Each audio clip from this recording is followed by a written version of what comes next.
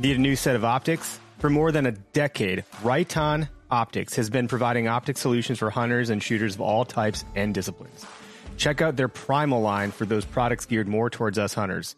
From binoculars and spotting scopes to your basic 3-9 scopes and longer range crossover models, the Primal line from Right-On was made for hunters. Learn more at rightonoptics.com. That's Right-On, R-I-T-O-N optics.com.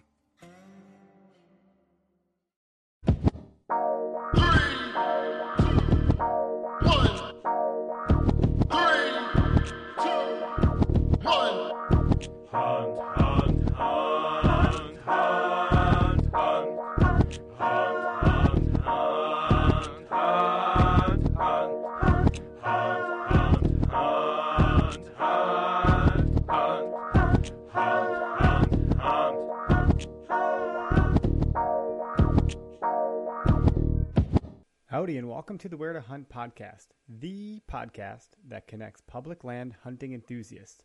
Today is March 5th, 2019. I'm your host, Eric Clark, and finally got the mic unpacked in the new house, ready to kick things back off. And on today's episode, I bring on guest Jeremy Starks. Jeremy Starks is a biologist. He's been on the show in the past, super knowledgeable guest. He's an ambassador for Bowtech. Just a great guy, and we have a similar passion for anti-bullying and buck shaming and hunting. But additionally, with the shed hunting season, if you want to call it that, kind of underway in different parts of the country, and certainly about to take off here in Wisconsin and the Midwest as some of the snow melts and temps hopefully rise or start to rise soon.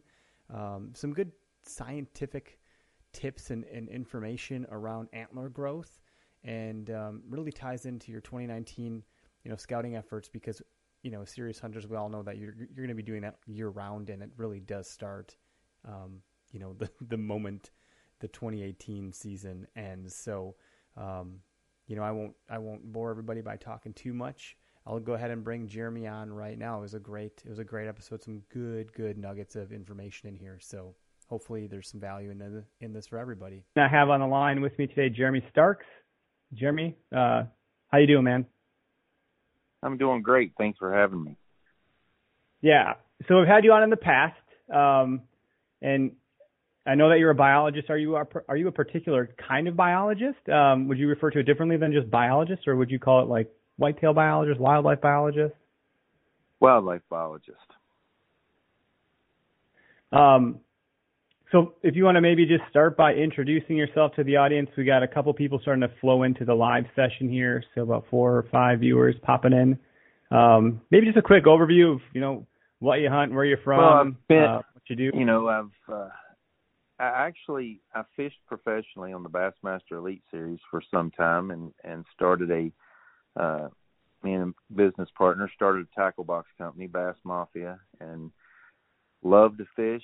Made a living with it, but my passion has always been whitetail, and I've spent a lifetime studying them, and hence you and I talking and getting to know one another. But I think we share similar interests. But in particular, I loved archery hunt, and so here we are today. I've spent a lot of time chasing these things around the mountains and all over the country, and try to share some of that knowledge on Bowtech. We have a show. I work with David Miller and Chef Jonathan Collins, and we do a monthly show. We actually do bi-monthly, where we teach people a little bit about the science of whitetail and let them draw their own conclusions on the hunting procedures. We'll steer them in certain directions, but we're not saying, hey, go hang your tree stand here or hunt this edge. We're just giving you the facts about how whitetail perceive their environment, how they operate, and hopefully help guys and women better hunters. I like the way that you say that, how whitetail perceive their environment. That's a pretty cool way to put it.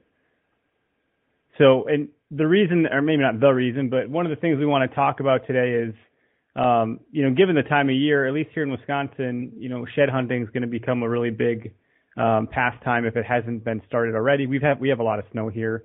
It's been super cold, so I know I pay attention to social media like the rest of us, and I'm starting to see a lot of people out shed hunting and actually having some success. But around that topic, I thought it'd be fun, and in fact, you thought it would be fun to talk about how deer grow their antlers from a scientific perspective. So maybe we can start to kind of unpack that a little bit. You know, when they start growing and when they drop them, how much do they typically grow, how fast, all that good stuff. Well, antler development as well as shedding of antlers is all triggered by testosterone. So as the testosterone in late summer begins to peak, the antlers become hard, they lose the velvet, the antler stops growing as their testosterone levels increase. During that same time is one of the reasons, you know, people say, well, I had this deer all summer on camera and he got hard-horned and disappeared. Well, there's several reasons for that. One, as that testosterone increases, their certain food requirements or what they're looking for changes. They go from more of that high protein to start wanting more and more carbohydrates. You know, they're looking for acorns and other types of browse. They'll really start switching over to like beggar's lice is a great forb and browse that they look for in late summer. So that's part of that antler development process. And then, you know, in the winter after the rut is over, we see the testosterone decrease and the antlers shed. You know, there's a lot of studies been done and nothing extremely conclusive. But one thing that we've noticed is perhaps when you have a little bit later rut and that testosterone will kick back in again, then you have a little bit later drop of the antler. You know, every deer is different. They're not all the same. That's why you see some drop in December and some drop in April. But it's still just a general consensus of how that timeline occurs. And then one thing that you and I talked about before is how that actual antler is grown, and that is by borrowing minerals from its bone structure. So going out and dumping all this antler grow and the mix and the minerals and expecting immediate result is just not going to happen. It is a long-term process of getting that deer healthy, developing a good, strong bone structure, and then you can start to see a stronger antler development. So how does that? I want to take this all over the place. You might have to reel me in, but you mentioned like some deer might get a spike, right, in testosterone from a late rut or a second rut or something to that effect. And you're saying the ones that maybe have that, are they dropping them sooner than later? No, they'll drop them later. You know, again, the testosterone increase keeps the antler on their head a little longer. When that testosterone decreases is when they shed their antlers. And so when they shed their antlers, how much does that impact their general behavior? You know, what is the I don't know, kind of the life cycle of their behavior as their antlers are growing? I don't think it's so much that it has anything to do with the antler not being there as much as it does the fact that now this is a different animal. He's got really low testosterone. He's not acting the same as he does when he's, you know, fully in rut or preparing for the rut. So you'll start to see bucks start to get, again, in bachelor groups. You see the same thing in the turkey population, but they'll be in bachelor groups up until, again, that testosterone spikes and they start fighting amongst one another and looking to breed. So it's just that constant repetitive cycle. But it also allows us to, especially with trail cams, we can learn individual deer and see how every deer has certain characteristics. Now, you may be able to group them all into 3 categories or 4, but you still will notice certain traits that one buck has. And when you can pick that out, it helps you, hunt that particular animal. I've had leases and farms. The one particular deer that stands out so much in my mind was a buck junior, and we had 15 cameras around a really large piece of property. And there would be certain times that you would see him on every single camera on that property. And, he just loved to move around. And then you had other deer that you literally could have cameras in every 100 yards in a 500-yard circle, and you would only get pictures of him on one. And one all year. He just had a really small home area. He felt comfortable there, and we see that. There's certain deer that like to roam, and, I've always believed that's the particular deer that typically and especially on public land where they're not protected, they don't live as long. Is it the big giant buck? He got big because he was super smart, or was it because he was just a loner and avoided people, avoided pressure, avoided other animals? So there's a lot to that, and trail cameras are a great resource in learning that particular animal. And so along those same lines, you talk about that it borrows minerals from its bone structure, and we did discuss this last time you were on too, that you're not going to go buy some minerals and then expect that rack to blossom overnight, so to speak. But to back up a little bit more, how much based on your expertise, do you think genetics have a role in antler growth characteristics, whether it's typical and things of that nature? Oh, it has the biggest part. Genetics is everything. And a great percentage of the genetics for each buck come from the doe rather than the father. But, getting back to the minerals, the mineral is important for overall herd health. The lactating does need it just as importantly as the bucks. It's as important for just one thing that we look past is during the spring, early summer, their diet primarily changes to forbs. 70 to 80% of their diet that time of year are forbs, which are have a lot of water.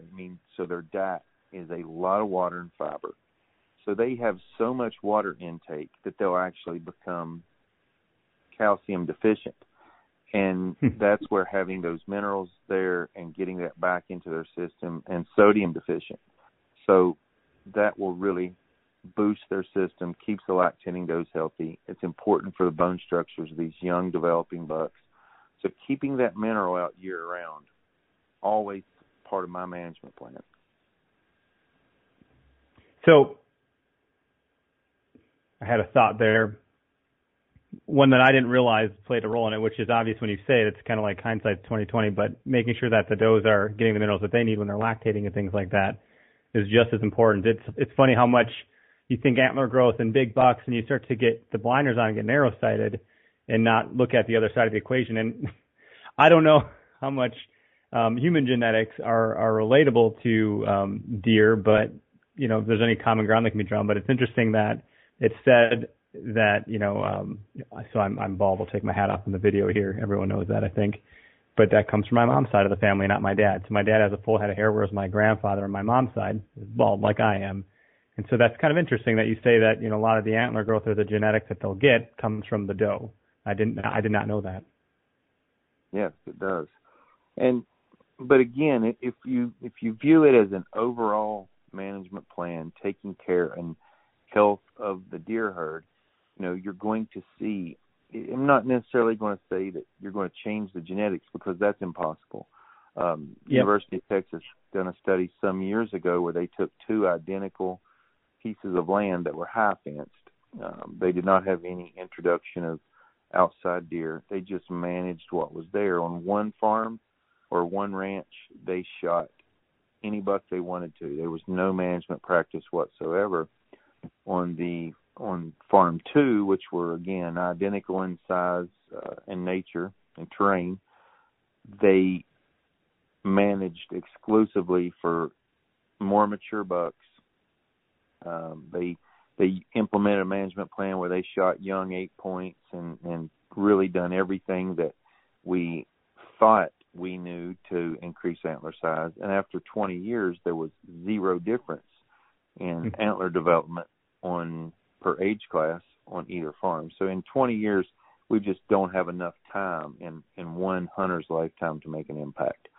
So having said that, our best method is far more creating good health, plenty of does that are breeding, a good ratio, plenty of feed for these animals, and not worrying about the genetics so much. Interesting. So the whole, talking about the 20 years of data and that not being, quite sufficient just yet. What's your stance on the whole "let them grow," saying and philosophy, right? Let them go, let them grow, let them pass, all that kind of stuff. Like, What where do some of those big jumps come from year 1 to 2 to 3, et cetera, where, the mass and the antlers, the growth can really change that trajectory? Well, What's some of the science now behind that? Let's go on healthy, stronger animals. Let's talk about that for just a moment. Okay. Not always does the strongest, healthiest animal have the largest rack. Doesn't mean he doesn't have a good, strong, mature. I think most bucks are capable of developing a desirable, when given the right opportunity to reach maturity, most bucks will have a desirable rack. But let's talk about increasing or survival of the fittest, the strong, the healthy, mature animals, the more mature, the healthier does. If we kill everything at a young age, and we're killing all these 2-year-olds and 3-year-olds, and which deer are we allowing to, we're not letting them develop until a fighting, breeding age where we know what they are, where they're competing to be the survival of the fittest. Does that make any sense? Yeah, that makes sense. We're not allowing the maturity and Mother Nature to take place. We're just completely eliminating that fight to or will to survive, and we're just killing randomly these young animals, and we don't know which are the strongest. So that's one, argument in letting these deer survive and shooting only 5.5 and 6-year-olds, because which deer are capable of getting to that age. Which ones are fighting the other bucks for the right to breed. So you're getting a stronger, more developed herd. And when you just keep killing all these young ones, you're allowing deer that may in any other situation not get to breed. If all these mature animals were there, these would have probably been fought off and not had the opportunity to breed. So you're literally, now it's just, okay. It came full circle in my mind when you said it that way. So you're literally creating a stronger herd by doing it that way, because the stronger ones are the ones that naturally, per Mother Nature, so to speak, are the ones that actually get to breed, whereas the ones that are inferior genetics, et cetera, those are the ones that might not get the opportunity to breed because they are not actually the ones fit to do so. Wow, man, that's really fascinating. I've not thought about a lot of these things. So does, on a side step to that, I've only heard of QDMA, Quality Deer Management Association. Do you have any affiliations with that organization, or do they practice some of that for those reasons, I would imagine? I have absolutely no affiliation with them, and honestly have never spoke to any of them. So I don't. I know they do some good work. I'm sure a lot of biologists see somewhat parallel, but you may talk to 3 biologists and get 3 similar but different answers. But that is just the basic building block of how the entire survival of the fittest chain is made. So if we can allow these more mature, older deer to survive, we're naturally developing that herd. Got it. Okay. Well, that makes a lot of sense. So, I don't know. So there's been a couple of, the recent example I see, and this is one where you had actually reached out to me, talking about this recent world record buck. I believe it was shot out of Illinois, said to be 51 points. That's the last post that I saw about it. I did do a bit of Googling there, and I dove into Facebook because I wanted to get a sense for some of the comments that were coming at that. If you look at an animal like that, and it's crazy. That one, it sounded like, from what I could read, there wasn't a whole lot of trail cam activity. A lot of people hadn't really reported seeing an animal like that or didn't know that it was there. And I believe this guy had only been deer hunting for maybe 4 years or something. Previous to that, he was a really big, bird hunter. But seeing an animal that big, I think they estimated to be about 7 or 8 years old.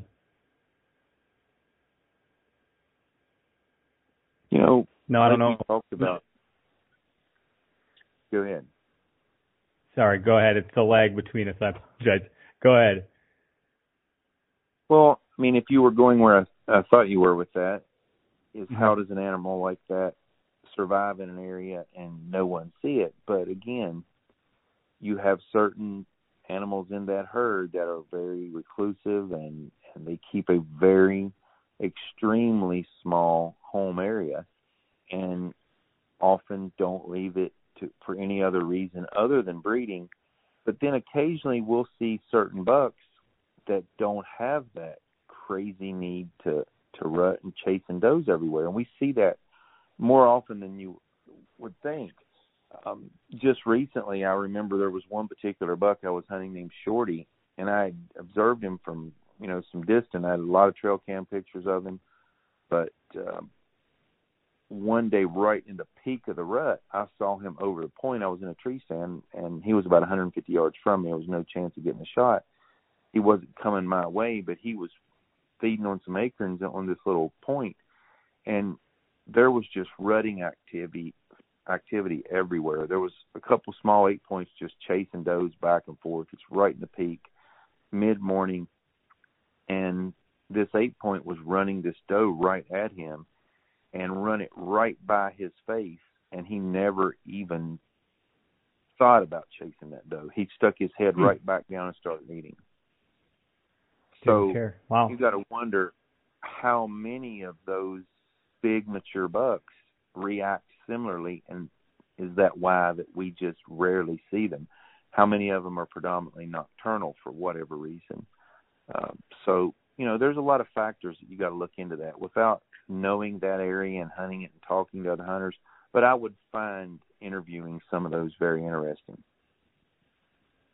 That is super interesting. It's funny to think like we lump these animals together as a herd, which of course we would, but it's funny to forget that they all have such, like, I think about it like dogs, right? Like dogs can all fall in a very similar category amongst each other, right? But there's so many unique personalities that exist and behavior patterns and different things where there's similarities, but there are some very, very minute and specific differences. Two deer that we hunted at the same time on one particular property. One was Bouncer, and one was a deer friend of mine killed, Ethan McAllister, named New Boy. And New Boy would be on a trail cam picture with does and other bucks. He was just this real docile. He was a net booner. I think he netted 174. Just a monster of a buck. But he was really a docile deer. And we had another buck during that same time period we called Bouncer. When he came into the trail cam picture, there was never another deer. Never. You never got a picture of him with any other deer the entire 3 years. I think we had pictures of him. And that showed you he was extremely aggressive. He come in, run everything off, where New Boy was just, didn't care. So you could learn, if you really pay attention to trail cam pics, you can learn so much about that particular animal. Yeah, I mean, this is becoming such an enlightening podcast due to the fact that these are all like nuggets of information I'm going to go back and listen to and kind of take into account because, I think it was Anthony Heller was on and we were talking about trail cams and kind of more along the lines of like where you place them, et cetera, things like that. But not thinking about like, are you seeing a deer with other deer and what's the consistency of that deer getting caught on camera? People look at the time of day and the temperature and things like that. And I never would have thought to consider, is it a buck that you're going to see with other bucks or other deer and things like that? Huh. Do you think there's, correlation and causation, don't always go hand in hand, but do you think that the correlation between, a buck that you see without other bucks, that might be that more recluse one that you're talking about. Do you think if you place a trail camera and you're getting that one a lot, do you think maybe that one you might be closer to his bed than you might think?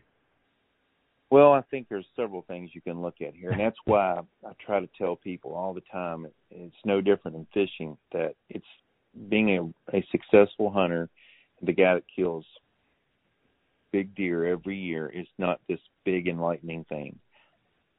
It's lots of little tiny things that you have to pay attention to. And it's just, just like studying your trail cameras and noticing things that you just don't casually glance at and pay attention to, but you've got to really, study the animal and animals in your area. But to answer your question, there's several things that you look at. Well, if you just had one camera that you only saw him on, then we start thinking he's that reclusive deer. He's got a really tight home area.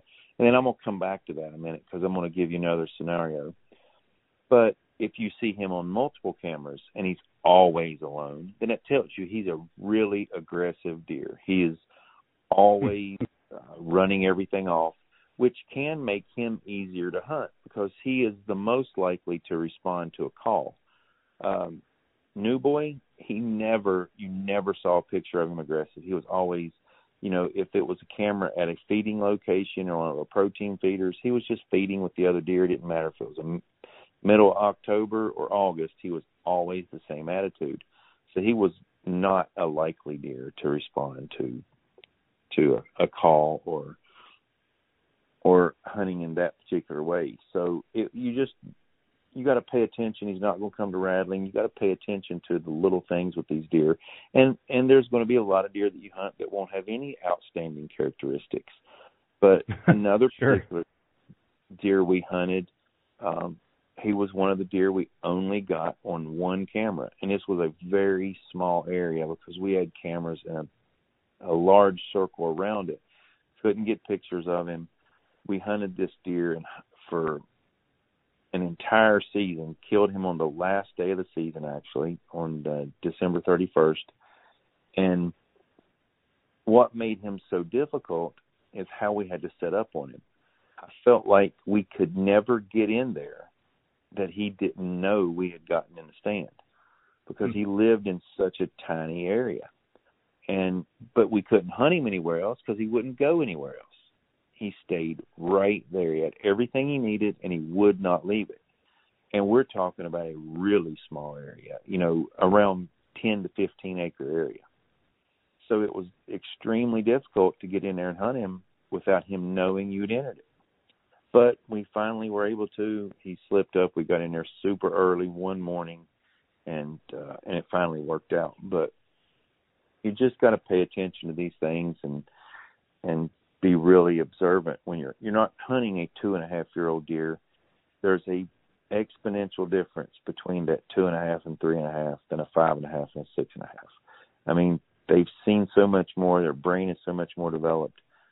They're a lot more intelligent. They know their area better. So there's a lot of differences.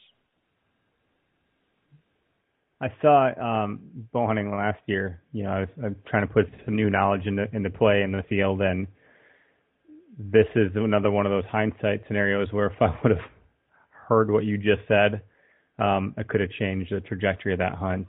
So I was literally witnessing a bigger, more mature buck chase off 3 other smaller bucks. That might have been a perfect opportunity for me to try to grunt at him or something. It didn't even Absolutely. cross my mind. I was so just entranced in watching this happen. I was like, holy crap, this is exciting. And I was thinking, maybe I could go upwind and all these different things and try to, grunt at them that way and draw them in, and it just didn't happen. That's fascinating. Maybe a snort wheeze, something along that course. So I encourage everyone, we use protein feeders, and we have mineral sites, and we feed different types throughout the season. I encourage everyone to put their camera on video, trail cameras. The covert camera is great for us. It works incredible. We get a lot of good footage. But the sheer amount of vocalization at a feeding location in late summer, early fall can be incredible. How many snort wheezes you're going to hear, and just how much deer do low, soft grunts, and how verbal they really are in their communications. I mean, they make a lot of sounds.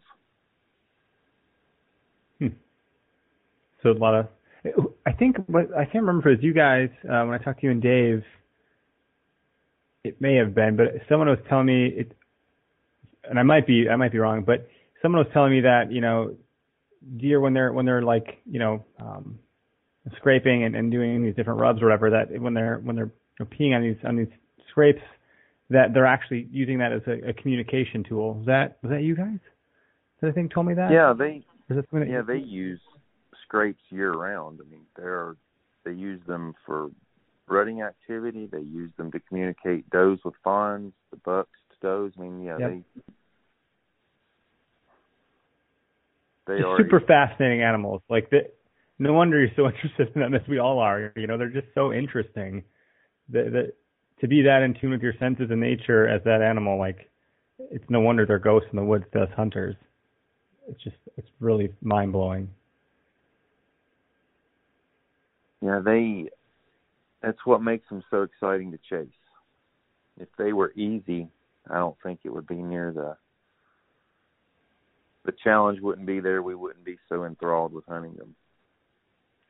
It really is hard to explain. My wife, who I think might have joined in on this live session or whatever, I can't articulate and explain why I'm so drawn to this challenge, why I'm willing to, after being up all night with our daughter, still able to get up at the crack of dawn in disgusting weather and go sit and wait for these things and go hunt them down and do that cat mouse kind of game. The challenge is just so exciting. And it's a lifelong challenge to try to get them more mature, which I think is just super exciting to play that game of chess with them. There's no question. It's and once you get that desire to chase these things, I don't know that it ever goes away. It just keeps getting worse and worse. It's getting worse, yeah, or better, however you want to look at it. My driving is no good anymore because every open field I go past, I'm looking for whitetail. It's not safe for anybody, but I can't help myself. You've got it bad when you're driving down the interstate and you find places to hang a tree stand in the median. Yeah, that's exactly what I do. I'm like, oh my God, I wonder if that's public land. Oh gosh, that's great. Well, I mean, so there's a lot of pride in hunting, and there's obviously a ton of heritage, and most of us seem to do it for the right reasons, or what I would think would be the right reasons. And to try to shift the conversation just a little bit here, I think something you and I discussed was, what's some of the science behind these other bad eggs or bad actors, if you want to call them that, razzing and bullying some hunters. It used to be the case, you get a little one and, oh, that's too little, you should let him go. And it goes the other way too. If it's too big, it's, oh, well, you must have been a fenced hunter, he paid all this money. There's just really people taking all this joy from our own. And it's sad to see, because we want hunting to be around for a very, very long time. Obviously, I know you have some thoughts on that, so I'll shut up and let you go. I'll let you talk.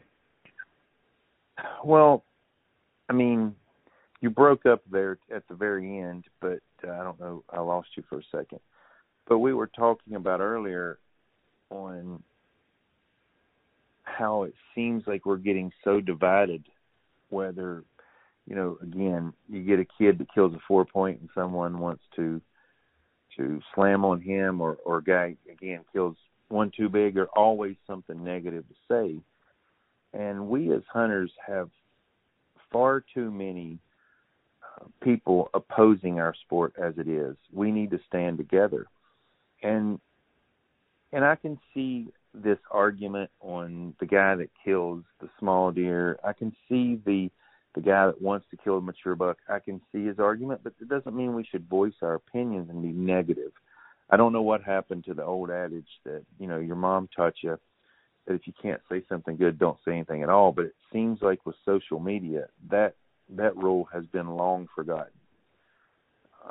But one of the things, to give some validity to both sides of this, you and I talked about this, I think, last time.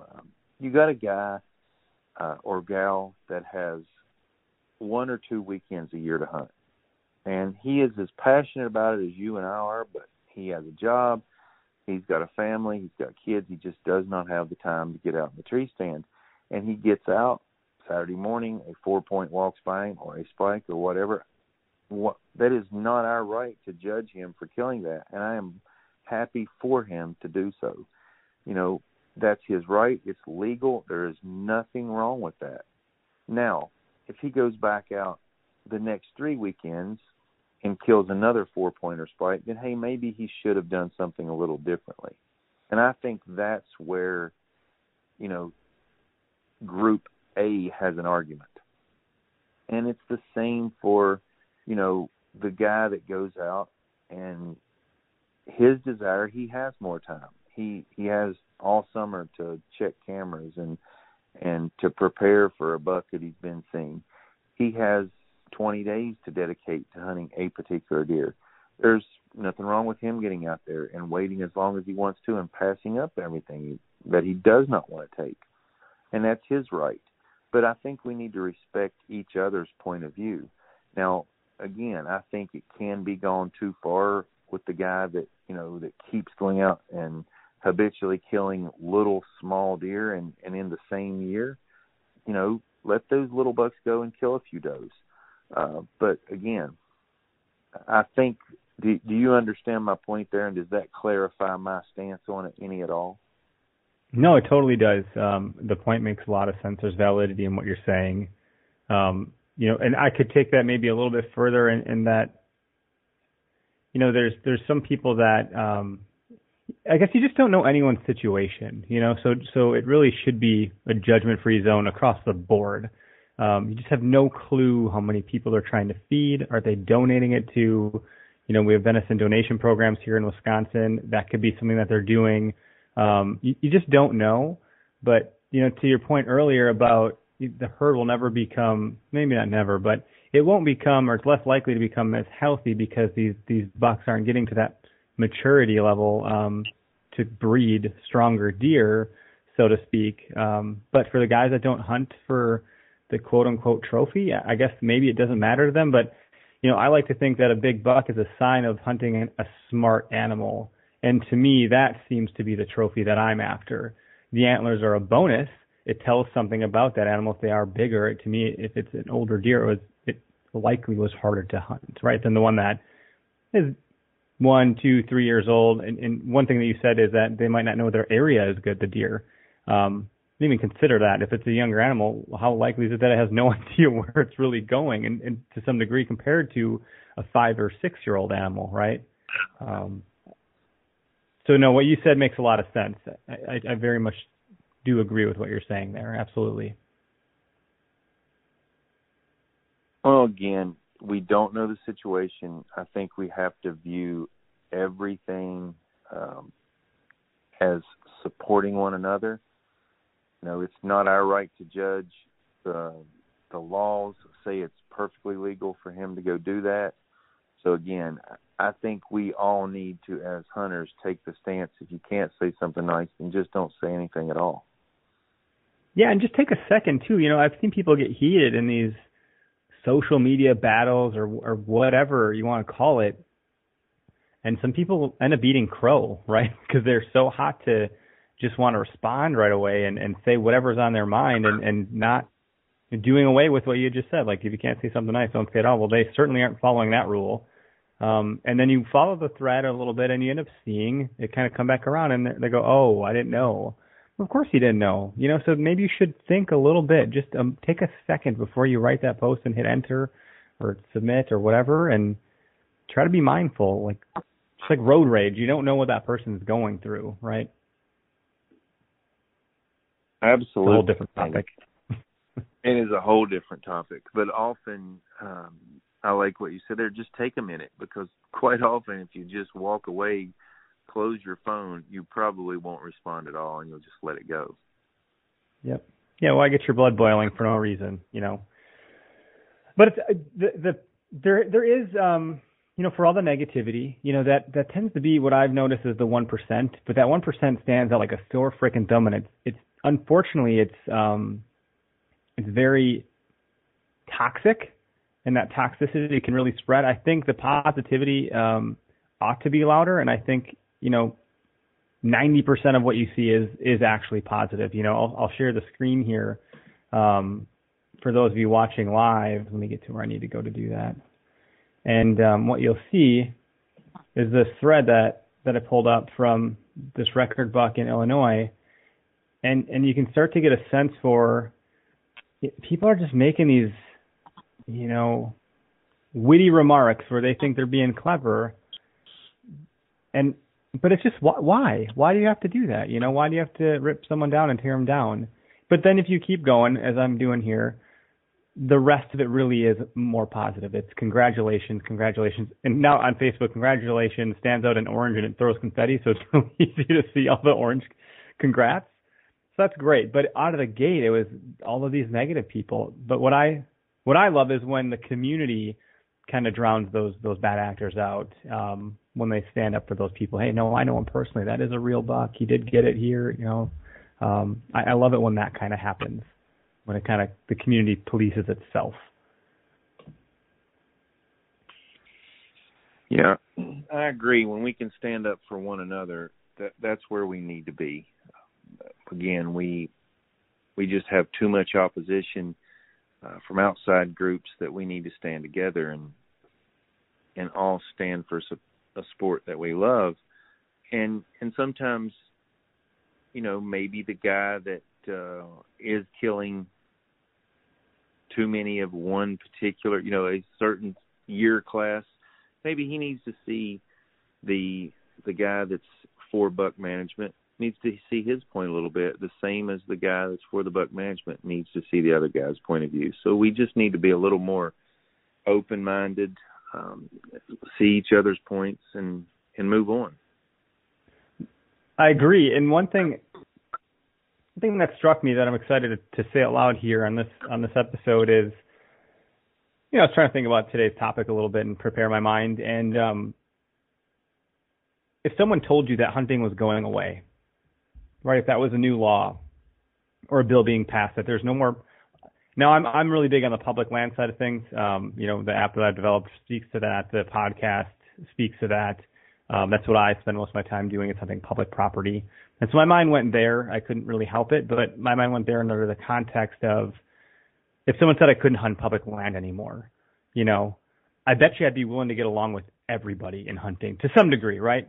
But that, thinking about it that way, changes the dynamic a little bit. Like if someone said, if you keep treating people like this, you're not going to be able to hunt. If this whole thing was policed by the DNR, if the DNR suddenly was able to infiltrate Facebook and catch these bad actors and give them tickets just like they could for poaching, that would be a big game changer.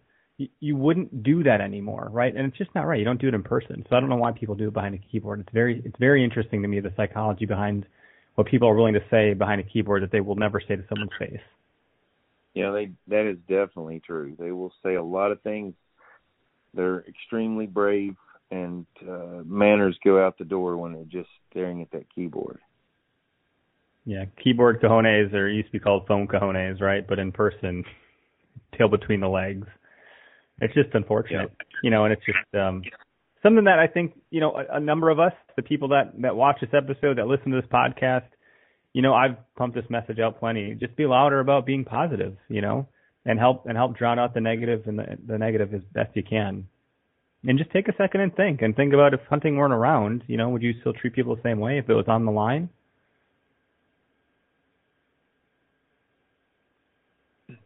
You broke up there again, but I think your point, sorry about that, I didn't catch what you said, but right. I think, again, to your point, we just need to be more positive and spread that message. Support hunting. We all love it, and see the good that we're doing. I mean, there's a lot of groups out here that are working towards better habitat and working with the local game agencies. So there's a lot of positives going on in the hunting community. We'd be much better served to focus on that. Yeah, totally agree. So maybe we'll wrap up a little bit, kind of going back to the initial kickstarter of the conversation about antler growth and shed hunting. There's some fairly obvious tips about where to look for sheds and things like that, but, the scientific approach and talking to a biologist, which I don't do every day, I'd love to hear your input on, giving us a leg up when we're out in the field looking for these things. One of the biggest keys for me, shed hunting, is one of my favorite tools, is a pair of binoculars. and I see a lot of guys, out shed hunting without them, but you'd be surprised how many I find with binoculars. And I carry a pair of Vortex everywhere I go. And if I'm walking a game trail, now my particular method for shed hunting is I like to walk around the edges of some of the food plots and fields, but then I'll just take off out these trails and try to stay on as many trails as possible. Obviously, the heavier worn trails have more traffic, so you're just playing the odds. But you'll often see what appears to be an antler or a shed 15, 20 yards away, or maybe even 15 yards off the side of the trail, where I can just throw my glasses up, look real quick exactly what it is it a stick, and keep moving without having to zigzag so much.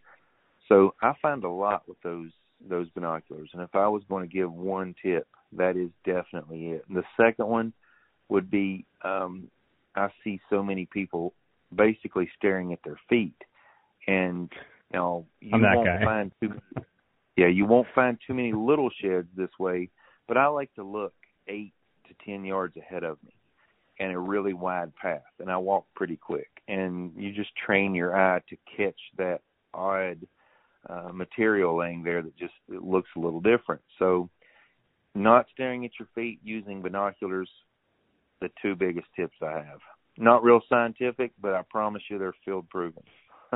Hey, that's pretty cool. It's funny because, as any seasoned hunter, even that of an inexperienced one, like the one thing we tend to, look for when we're glassing is as antlers. And that's usually the first thing that jumps out at me when I'm glassing, and that's how I spotted I think 3 of the bucks I saw last year, I saw them with the binoculars, and I wouldn't have without them. There's no way. And so it's interesting to know how easily that antler stood out and stopped me in my tracks as I was glassing this marsh. And so, again, another, face palm moment. Man, I'm going to have to have you more often. These are just great nuggets. Hopefully everyone else is getting all sorts of good info out of this one, too. I know I am. I appreciate it, Jeremy. Oh, no problem. I'm glad you had me on. I think when the community gets together and we share some of our own information, we all come away learning something that we didn't know.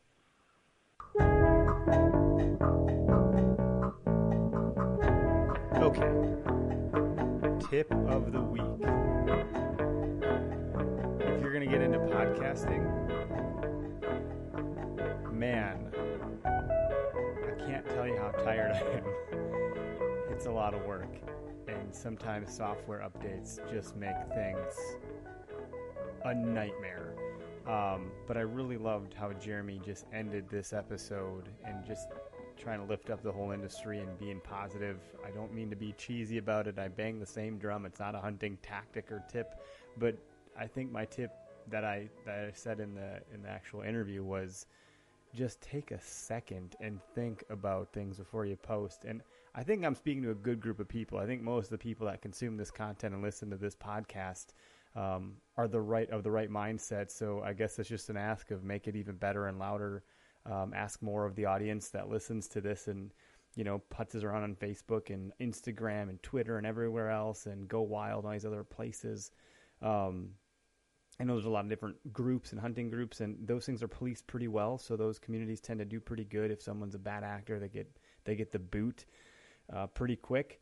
But the rest of the internet, I don't know, just look out for people, have everyone's back, and look at hunting as a whole. And I've been trying to take this approach lately that if it were to go away, how would I treat it? Right? If it were on the brink of extinction and I couldn't have access to public land, how would I treat hunting if that were the case?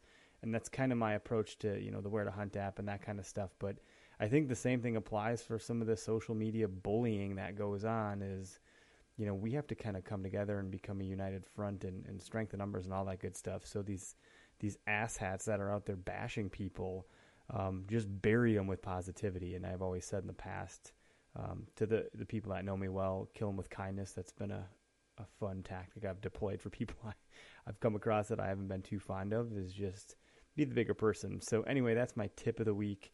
I liked Jeremy's tip about using binoculars when shed hunting. I'm sure a lot of us do that already. I actually hadn't and didn't, and don't, but will do now, and I'm actually really excited to get out and right, a face palm. I should certainly be bringing my binoculars with me. So anyway, good luck out there with the shed hunting this season, and good luck scouting, and we'll have a lot more great guests coming on as we continue to march on into new territory for 2019. Have a great day and hunt public.